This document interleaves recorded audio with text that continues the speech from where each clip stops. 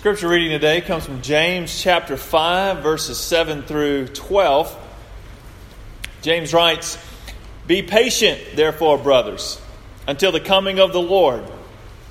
See how the farmer waits for the precious fruit of the earth, being patient about it until it receives the early and late rains. You also be patient.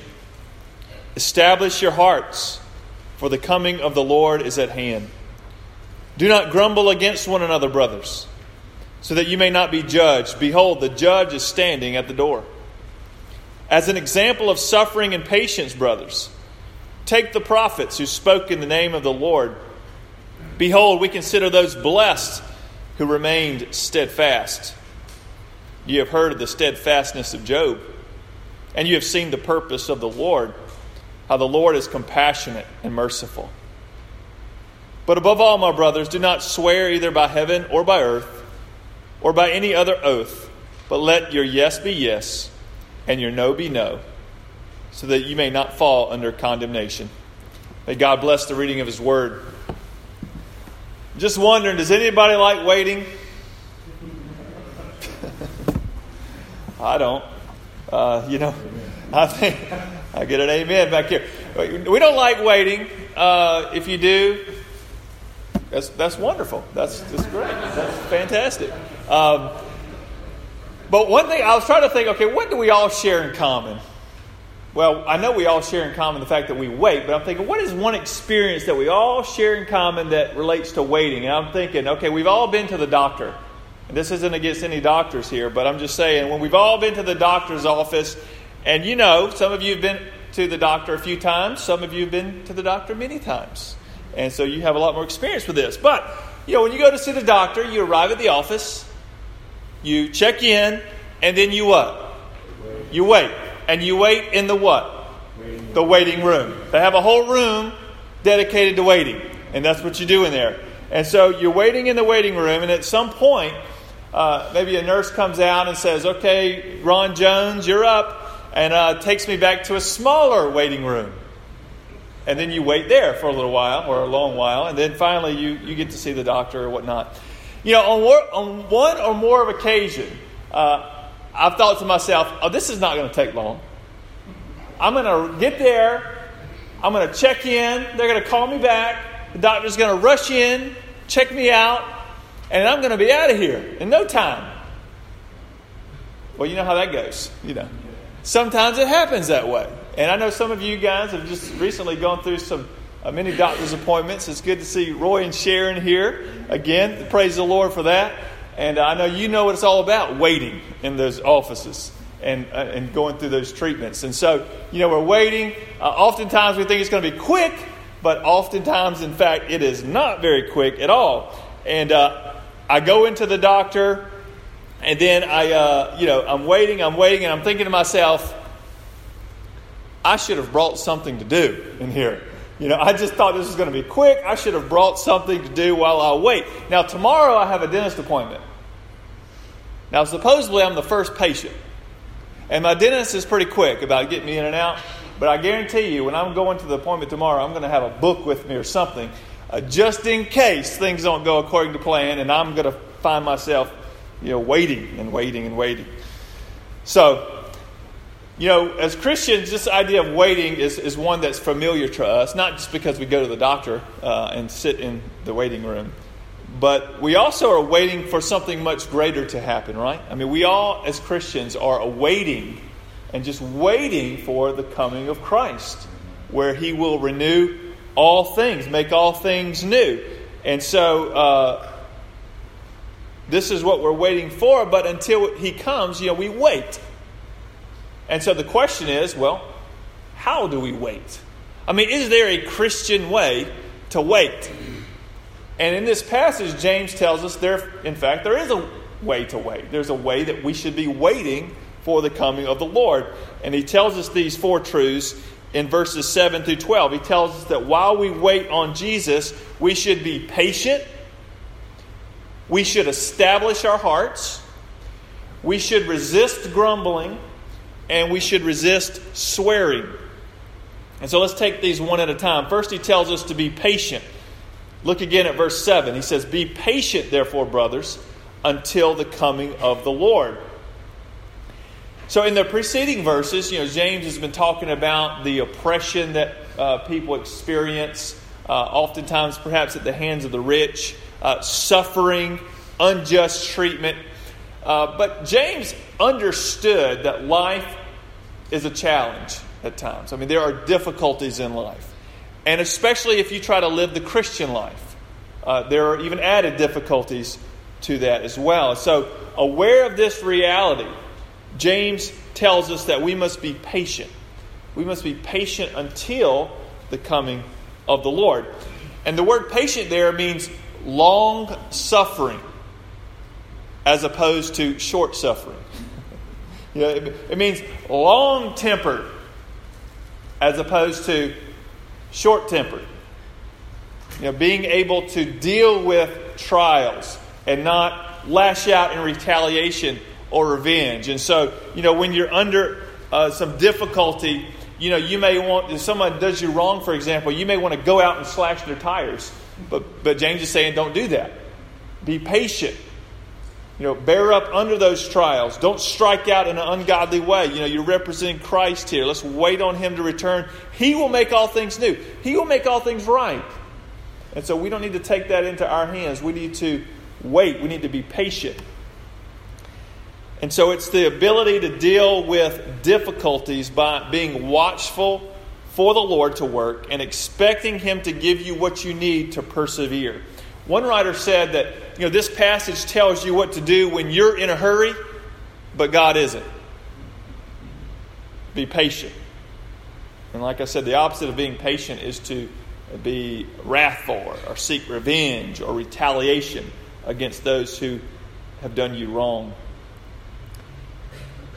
And I think being patient, I think this is why James couches it the way he does. I think being patient requires us to have an eternal perspective. Notice James says, be patient until. In other words, this is happening. The Lord is coming. Be patient until the coming of the Lord. You need to have that type of eternal perspective. You need to know and believe that Jesus is coming back and that He will in fact right every wrong. With that knowledge and that belief, that will enable you to be patient. And then he gives us an illustration to explain what he means. He says, see how the farmer waits for the precious fruit of the earth, being patient about it until it receives the early and the late rains. You also be patient. See, throughout the Scripture, rain is seen as being the provision of God, the blessing of God, the provision of God. And the farmer's responsibility, if you think about farming, is to prepare the soil, to plant the seed, to tend the garden. But it's the Lord's responsibility to provide the rain and to cause the growth. And so the picture here is of a farmer who is doing his part and being patient and waiting on the Lord to do what He's going to do. And so if you bring that into our context, we need to think about it like this. Are we experiencing a waiting period? Are we going through a trial, a challenge? Think about, are you in the midst of a difficult situation? Because life is full of difficulties and unknowns, right? Full of them. And we all experience them from some time or another. And so as you face those times of difficulty, those times of suffering, unjust treatment, you need to do what you can do. You need to sow the seeds of change, just like the farmer sows the seed of the crop. But in the midst of the change, we need to be patient and we need to trust the Lord to do what He can do. He may deliver you. He may not deliver you the way you think He will. But when Jesus returns, and this is what James is telling us, when Jesus returns, He will make all things right. And so don't let what you do not know cancel out what you do know. There's a lot we don't know. We don't know how things are going to pan out. You don't know how things are going to work out. You don't know if God is going to provide in the way you want Him to provide. You don't know if it's going to get easier or if it's going to get harder. We don't know that. We don't know these things, but we do know this. We know God loves us. The Bible tells us He loves us so much that He sent His Son for us. He gave His Son for us. Jesus tells us He's always with us. He tells us that He will never leave us or forsake us. He tells us He'll complete what He has started within us. He tells us that He will return and He'll make all things right. He'll make all things new. And so as a follower of Jesus, we need to cling to this truth. And as we do that, we can be patient. That's what fuels our patience while we wait. And second thing James tells us is that we need to establish our hearts. Look again with me at verse 8. He says, establish your hearts, for the coming of the Lord is at hand. Again, Jesus has told us what He's going to do. While He's at the right hand of the Father, He's going to intercede for us. He's going to be present with us through the Holy Spirit. He's going to return to judge the world and bring about renewal. This is what Jesus is going to do. And what we need to do is be patient and establish our hearts. The word establish there means to strengthen or to fix or to set. And so the idea is that we must fix our hearts on Jesus, on what He has done, what He is doing, and what He will do. And this is an intentional act. This is your responsibility. This is my responsibility. It's something you need to do. We know what Jesus is going to do. Now, what you need to do is establish your hearts. And this may or may not, surprisingly, be accompanied by feelings of wanting to do that. Because when the pressure's on, our feelings, we can feel all kinds of different things. But James is saying, in the midst of those feelings and circumstances, establish your hearts. Fix the eyes of your heart on Christ. And so the question is for us, what are we fixing our eyes on? What are we fixing the eyes of our hearts on? What are we trusting in to get us through? And so think about, is there anything causing you to worry or experience anxiety? Is there anything or anyone causing you heartache or distress?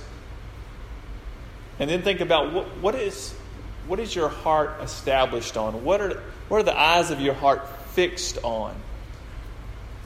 I think it's so easy for us to fix our eyes, set our hearts on the situation rather than the Savior. And we get so wrapped up in what's happening, we don't establish our hearts on who Jesus is, what He's done, what He is doing, what He will do. I love the line in the old hymn that says, turn your eyes upon Jesus, look full in His wonderful face. And I love this line here. And the things of the world will grow strangely dim in light of His glory and grace. So the picture is, you have all these things going on in your life, and then you fix your eyes on Jesus. If you've ever used a camera that has a zoom in it or focus, even your camera phone, there's a way it zooms in on that thing that's closest to the lens. It tends to anyway. And so this hymn is just telling us, hey, there are all these things going on, but just zoom in on Christ. Fix your eyes on Him. Establish your hearts on who He is and what He has done, is doing, what He will do. Establish your hearts, for the coming of the Lord is at hand. So if we're going to be patient in the midst of difficulty, then we must turn our eyes, the eyes of our hearts, to Jesus. While we wait, we must establish our hearts. The third thing James tells us is that we have to resist grumbling. Look again with me at verse 9. He says, do not grumble against one another, brothers, so that you may not be judged. Behold, the judge is standing at the door. When things get tough, it is so easy to grumble, right? We do it. We all do it. Murmur, grumble, complain, whine. That's just what we tend to do. And hey, this is something we're not proud of, but God's people have a history of grumbling. Right? You read the Bible, we just tend to grumble. You think about the Israelites under the leadership of Moses as he's bringing them out of Egypt. Just grumbling. And it's because of their grumbling that they miss out on what God's doing. Not only are they enjoying Him and the fact that He's bringing about freedom, but they're not allowed to enter the promised land because of their grumbling. And so the history of God's people is one that, unfortunately, we do tend to grumble. And sometimes we just really miss out on what God's doing. We don't enjoy Him. We're not participating in what He's doing because we're so focused on grumbling. Now, we've all been to the doctor's office. We've all been in the waiting room. And I just want you to imagine sitting in the waiting room, waiting to see the doctor, and the people around you are just constantly complaining about how long the wait is. They're complaining about, hey, why are all you sick people here? I can't get into the doctor's office because you're all here. Why did you book your appointment here? Why did they overbook this place? We've all been complaining. You're complaining about how bad you feel, how you need to see the doctor. All these complaining. And, all of us, I would imagine every one of us would think to ourselves, this is not very pleasant, sitting next to this person that is just constantly grumbling and complaining. Right? It's just not very pleasant. It's not an enjoyable experience. And I'm not saying that we need to just pretend everything is okay. But I do think James is telling us here that as followers of Jesus, we need to not allow suffering to cause us to grumble against, complain with, or even blame each other.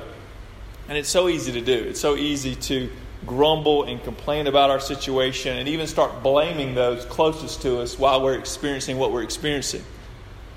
Or even grumbling that I'm experiencing this and this person's not experiencing this. In other words, you want them to share your misery. It doesn't take much to cause us to grumble. And James is saying, don't do that. And the way we combat the grumbling is by recognizing that the judge is standing at the door. Jesus is not only with us in the Spirit, but He's coming again. And we don't want Him to walk through the door and catch us whining and complaining, right? We want to show ourselves as those who are trusting Him, walking with Him, being patient, establishing our hearts on Him. And the reality is life is hard. Life is difficult. And the life of faith is even harder. But James tells us to resist grumbling and trust the Lord. This morning you may need to repent of grumbling. Now, you may find yourself complaining about those around you, this person, that person. And let me just tell you, and we've all told our kids this, I know. It's not going to help the situation, right?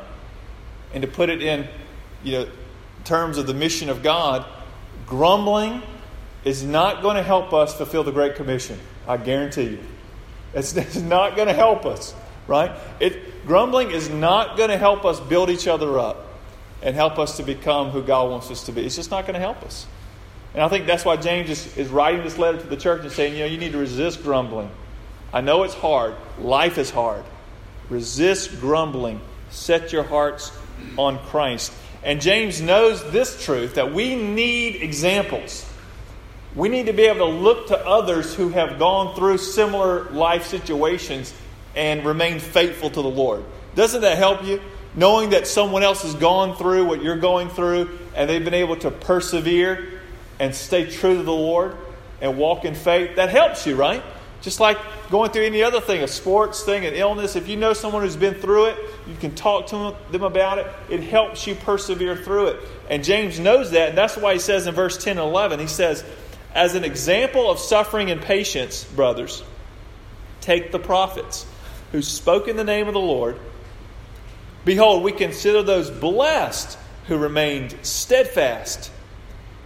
You have heard of the steadfastness of Job, and you have seen the purpose of the Lord, how the Lord is compassionate and merciful. He's saying, look to the prophets. If they had posters of the prophets, he would say, put the posters of the prophets on your wall at home, so you can look to them. It's examples. These guys, they dealt with hard situations, and yet they remained faithful to the Lord. And the word steadfast there is a little different than the word patience. Patience, like I mentioned before, it's going through a trial. Maybe someone's wronged you, and it's the ability to wait it out and not strike out in an ungodly way against them or against the situation. So you're being patient with the situation. But this word steadfastness is this idea of bearing up under a load. And so it's not only walking through a circumstance without retaliating, but it's also bearing up under this load without crumbling. And so I'm walking through the situation. I'm under the load, but I'm also not striking out against people, but I'm holding it up. I'm persevering through it. I'm remaining steadfast and staying true to the Lord. So whereas patience is the ability to endure without retaliation or revenge, steadfastness is the ability to bear up under a load without crumbling. And like I mentioned, it's easier to bear up under a load when you know other people have done that before you, right? That you've seen people carry that same type of load in life and remain faithful to the Lord. And James knew that this helps us to have these examples while we wait. And he says specifically, look at the steadfastness of Job. You ever heard somebody say, she has the patience of Job? Probably talking about her husband or something. But, she has the patience of Job. In other words, Job withstood a terrible amount of suffering. If you've ever read the book of Job, it's just unbelievable the amount of suffering this man had to go through. Just think about this. He experienced the death of all of his 10 children at one time. One time. Not only that, he was stripped of everything that we tend to rely on for security. Family, money, health, power. Even his wife told him, why don't you just curse God and die? This man was under such suffering. And his friends even told him, Job, the only reason that you're going through this is you must have done something. And so it was like the world was stacked against Job. Just encountering great amounts of suffering. And he struggled. Job struggled to understand why this was happening. But in the midst of his struggle, he continued to say things like this. Listen to Job 1:21. He said, naked I came from my mother's womb, and naked shall I return. The Lord gave, and the Lord has taken away. Blessed be the name of the Lord. Listen to Job 2:9 and 10. Then his wife said to him, do you still hold fast your integrity? Curse God and die. But he said to her, you speak as one of the foolish women would speak. Shall we receive good from God, and shall we not receive evil? In all this, Job did not sin with his lips. Job 19:25, Job says, for I know that my Redeemer lives, and at last he will stand upon the earth. And at the very end of Job 42, he says, the author writes, and the Lord blessed the latter days of Job more than his beginning.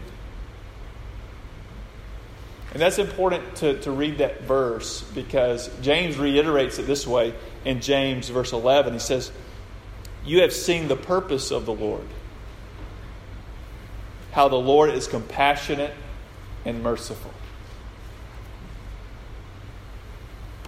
It is the fact that the Lord is compassionate and merciful that allows us to endure suffering, endure trials and difficulties. Because in Christ, our latter days will be more blessed than the beginning, because of the compassion and mercy of the Lord. And that's what we're looking to. Will He bring us out of this situation the way we want? Maybe, maybe not. But we know at the coming of the Lord, Jesus will make all things right. He'll make all things new. And the latter days will be better than the former. So he says, consider the prophets, consider Job, and consider those you know. There's other people that are in your life that you've seen bear up under struggles and trials and difficulties and bear those well and remain patient and steadfast. Look to those examples to give you strength to remain faithful to the Lord as you walk through trials and as we wait on the Lord. Finally, he tells us to resist swearing. Verse 12, he says, but above all, my brothers, do not swear either by heaven or by earth or by any other oath, but let your yes be yes and your no be no, so that you may not fall under condemnation. This issue of swearing oaths, he's not talking about cussing here. He's talking about being truthful in your speech is the main focus. And he's reiterating Jesus' teachings that you find in the Gospels, that we should let our yes be yes and our no be no. In other words, we don't need to make oaths and promise on this or on that. I mean, we just need to let our yes be yes and our no be no's. I don't think he's saying that, for example, we had a wedding yesterday. I officiated a wedding, and they were making these promises to one another, in the name of the Father, Son, and the Holy Spirit. I don't think that was a wrong thing to do.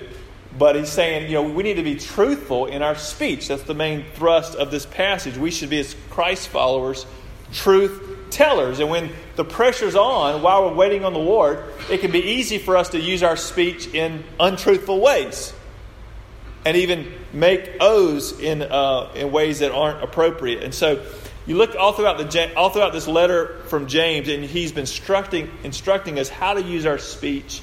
He's explaining to us the power of the tongue. And so, while we wait, as difficulty comes, and I'm sure it will, we are not to allow our tongue to be uncontrolled, but we are to be truth tellers. Pursue and stick to the truth. And so as the people of God, we need to pursue, speak the truth, and by recognizing too that every word we use in the presence of God. And so we are to be truth tellers. And so when it's all said and done, we see this passage in James, and it's this idea of waiting on the Lord. While we wait, what do? How do we act? How do we speak? And we're all familiar with the idea of waiting. And until Jesus returns, we will wait. And there will be difficulty, there will be temptation, there will be wonderful times as well, but there will also be suffering. And in the midst of these trials, there is a way that we should wait. While we wait on Christ, we need to be patient. We need to establish our hearts, resist grumbling, and resist swearing. Let us pray. Father, we thank you for these words, very practical ways to wait as we set our hearts on you, what you're going to do, not only today and tomorrow, but when Christ returns. Lord, we know you're going to make all things new. You're going to right every wrong, that you are the judge. Lord, help us to be patient. Help us to be steadfast. Help us not to grumble. Help us to stick to the truth. And Lord, just help us to represent you well as we wait. And even in the midst of that waiting, as we face difficulty, Lord, empower us, strengthen us. Help us to help each other to wait well. And we pray this in Jesus' name. Amen.